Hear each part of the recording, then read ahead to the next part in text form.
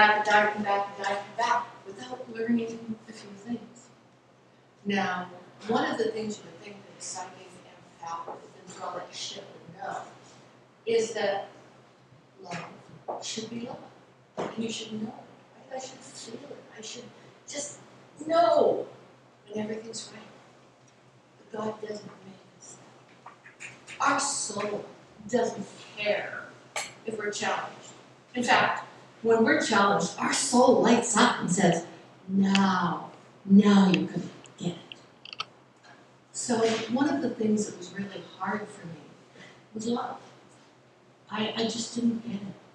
Everything was color for me. And colors changed and their emotions changed, and I kind of stayed the same in this bubble of light, which was always with me and around me. And I thought everybody was that. And then I started to see. I had operations. I got the first hard contact lenses that were ever created in Canada for anybody under the age of 21. And life opened up. And there were things that I didn't see, that I saw now. And there were feelings that I had that I never felt. And I thought that love was infinite and in everyone. And it was a jigsaw puzzle for me. And it was kind of like that eagle in the air, hunting and seeing fishes diving and eating and living.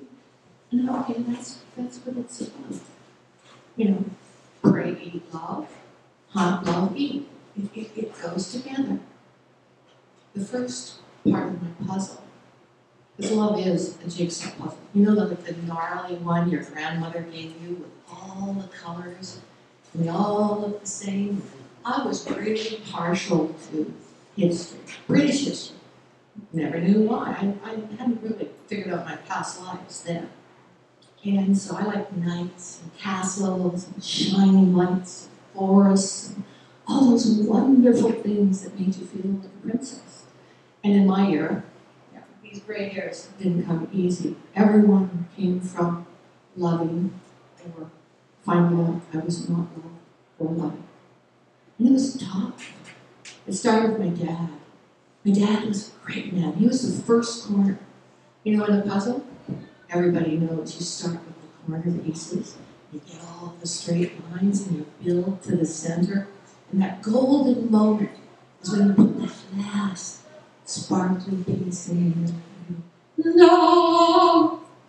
And then you break it all and start again. Well, that's kind of what love was like for me.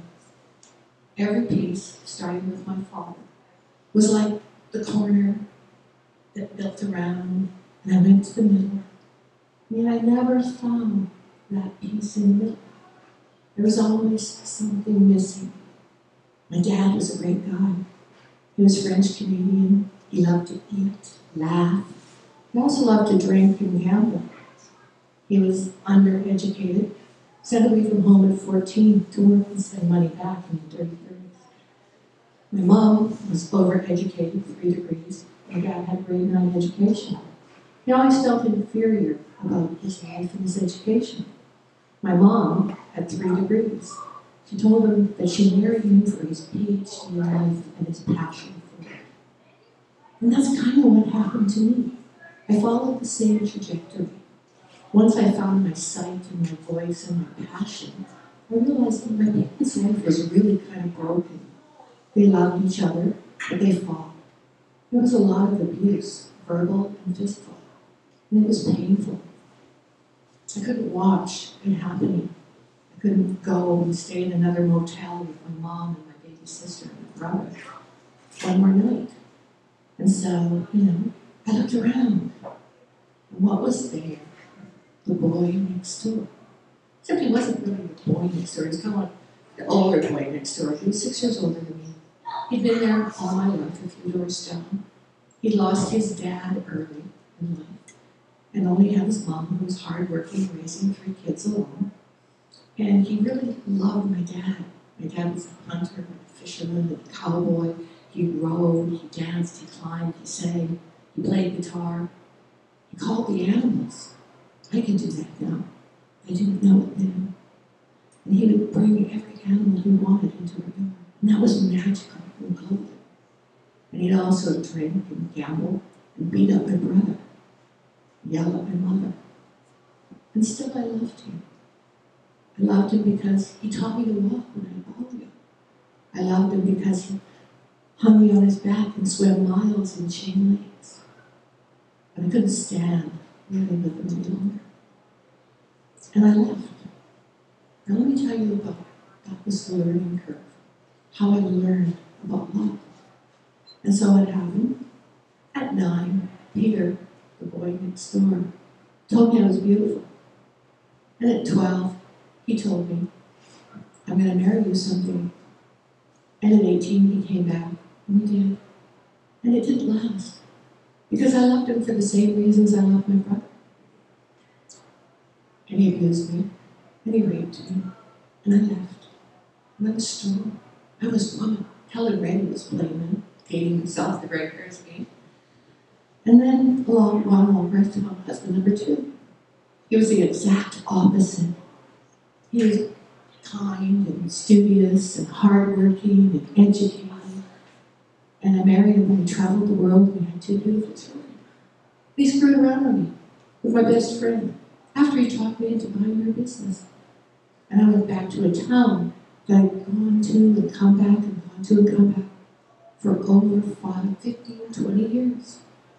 And in the interim, I had all those cancers and near deaths and everything else. And suddenly I thought, where's the 4th piece of the puzzle? What's happening here? I wanted to go home. I bought a place in the hills of Beaver Mines near Pincher Creek, town I'd left 5 times and still came back to. And when I was buying that town, that property, somebody was bidding against me, and I didn't understand it. They said, that's some crazy Englishman from St. Albert. A few years later, that crazy Englishman became a client. I didn't really know him, but I knew his wife, and she was beautiful. She was also dying for 14 years. She had a pulmonary disease, and her lungs were filling up with scar tissue. And this man stood by his side, and the town just watched, and they just thought, man, he's incredible. He just does it all. And I thought, wow, what a person. But I didn't really know him. His wife became a good friend. We met over a sledgehammer in the co-op. I was going through the divorce of my second husband. I screwed around with my best friend. And I was feeling a little angry, like really angry. And I couldn't really, murder anybody or do anything like that. I felt like it. I really did feel like it. Own your feelings. So I thought, I'll just renovate my little house. I'll tear down the wall and build a bigger bathroom. So I went to the co-op in Pincher Creek, and I'm running around the corner, and I went to grab a sledgehammer. And this little blonde, this high, Debbie was her name. She said, what do you need this for? Because I need it. And I said, well, I'm going through a bad time. I really want to kill someone. So I think I'll just smash a wall and build a new room. She said, Pip, you got the sledgehammer, I got Frank, you win. I thought, oh, okay. A few years later, we were great friends. They were clients of mine. And then I left. I left for 5 years. And one day, and she always kept in touch. She always called me, she always told me what was happening in the town, who was growing up, who graduated, who got married, who died, what they were doing. And I did a lot of things. I helped my mom who was dying. I had another couple of partners in between who were Mr. Good Enough still right now, but nobody else ever really knew. And then I got the call. Debbie's gone. She died. Would you come to the funeral? I said, of course. And I'll gather up all the other people who left Pincher Creek living in the city I was living in. And we'll come. And my particular friend's name was Rose. And Rosie said, I can't be there. Give her my love and tell her if he ever wants to come up and see the gang in Calgary. We all know what it's like to lose someone. Her husband had been crushed in a hate machine. So she knew what it was like to lose. And I went to the funeral. Here's the thing about being psychic, I knew that Debbie died before I got the call, because she showed up and she said, hey. I said, oh my God, you're dead. And she said, yeah, I didn't make it. And I thought thought I had more time, but I didn't. And I said, okay, so why are you here? And she said, it's all about the booze. And she gave me a long message that I was to give to Frank after the funeral, because she thought she had more time, and she needed time to tell her. So I'm in my ivory tower office, in my executive job, and I'm typing this email. Okay, this is going to be weird. I'm just going to send this email, and hope he gets it, then I don't have to talk to him about it at the funeral. Well, the power went out. He didn't get the email. I get to the funeral, and we're talking. And I said, did you get the email about the booze? He goes, booze? No. But Debbie talked a lot about you, you know? She said you were a real pearl. I said, oh, that's great. I said, hey, Rosie's can't be here. She sends her love. Come up and see us anytime. We'll, take you around in Calgary, let you see the game. And eventually, when you're ready, we'll push some beautiful blonde girls on you that we know that we're just like Debbie. Short, beautiful, blonde. And we did that for a while. He came to visit me. And I was very, right? He's such a lovely gentleman, so English, such a knight in shining armor. And I thought, wow, this is really a nice guy. And I'm still pushing my friends at him because I was never, ever, ever going to marry or be involved with more than a pair of socks I could throw out the door with him again. Never. The day I was wearing my mother's old, ratty, moldy bathrobe. I hadn't shaved my legs in 6 weeks because it was winter and I was wearing pantsuits. I wasn't sleeping with anybody or dating anybody, so who needed to shave their legs, right? So that's an extra layer of warmth. I get cold easy. So I'm drinking hot coffee. He's staying in my place. Rosie's coming over to go for brunch with us. We're going to throw another girl at him to see if he's interested. And he says, I'm tired of this. I don't want to see Sherry or Susie or Sally or any of these other beautiful, educated women you're throwing at me. I'm not interested. And I said, oh, is it too soon, too much? And she was dying for 14 years. And he said, yeah, I know, we said all our goodbyes, we did it all and that, but I'm not interested. And I said, oh, okay. Are you gay? And he said, no. And I said, okay.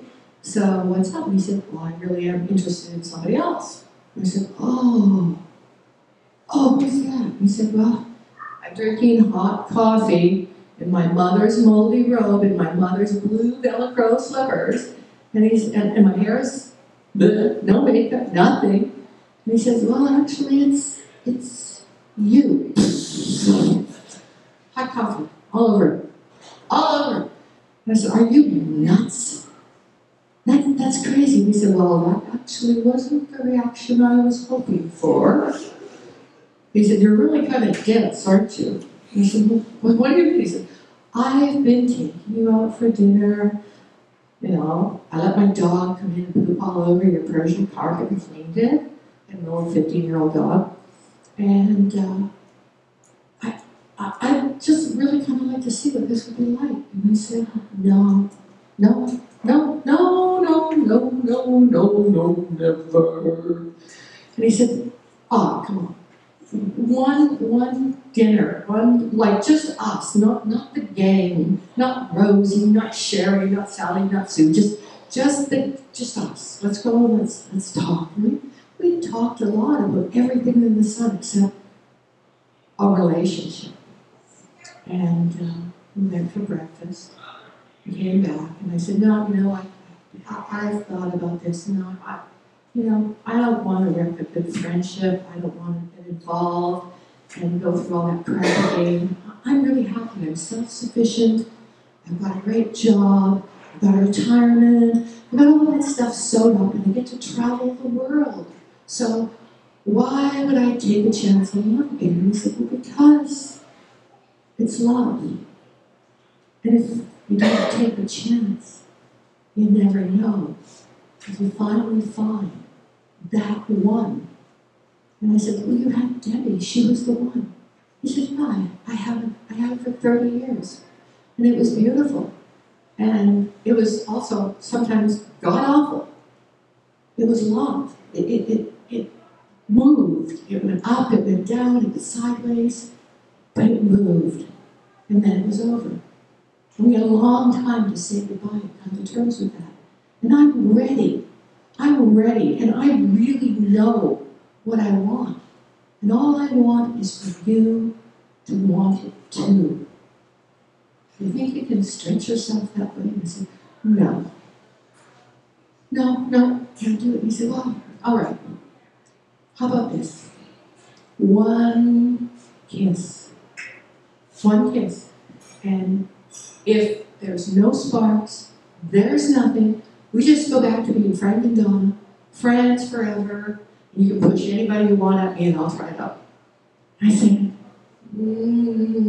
Pepper, the geriatric blind deaf dog that showed my partner is walking around me in circles saying, get this over with. I want to go home. I'm tired. So we danced around, walked around and around and around my little apartment in circles for a while. And finally I walked into the door. This was it. The kiss. When I think about it, my knees still go weak. And when he kisses me, my knees still go weak. I shake, just thinking about it. He's the most amazing thing. And the first two husbands, and the Mr. Good Enoughs for right now, they were all stepping stones, pieces in the puzzle that taught me more about me than I ever could learn from polio or cancer or dying or coming back. Those were all very illuminating experiences, and I teach a lot about them. But it was the love, and it was finding that perfect soulmate late in life, 54. Who starts at 54? And you know what?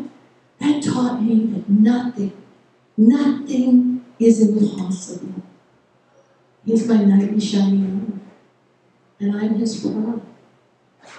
And at our wedding, our daughters were our best women, and they walked us up, and they stood beside us, and they spoke at the reception 17 years ago, and they said, wow.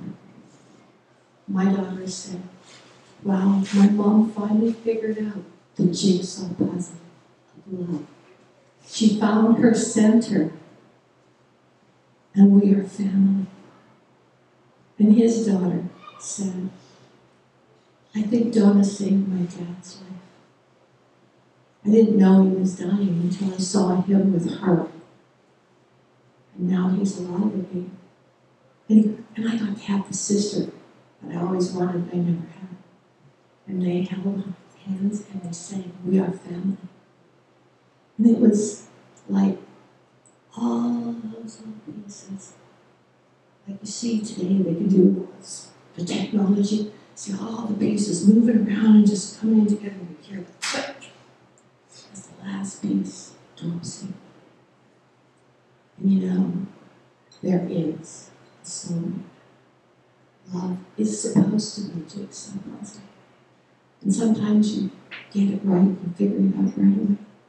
Sometimes you gotta play with all the pieces and they get pretty gnarly. And some of them get bent and twisted and disappear. There's always a center. You choose it or you lose it. And that's the jigsaw puzzle of love. Thank you.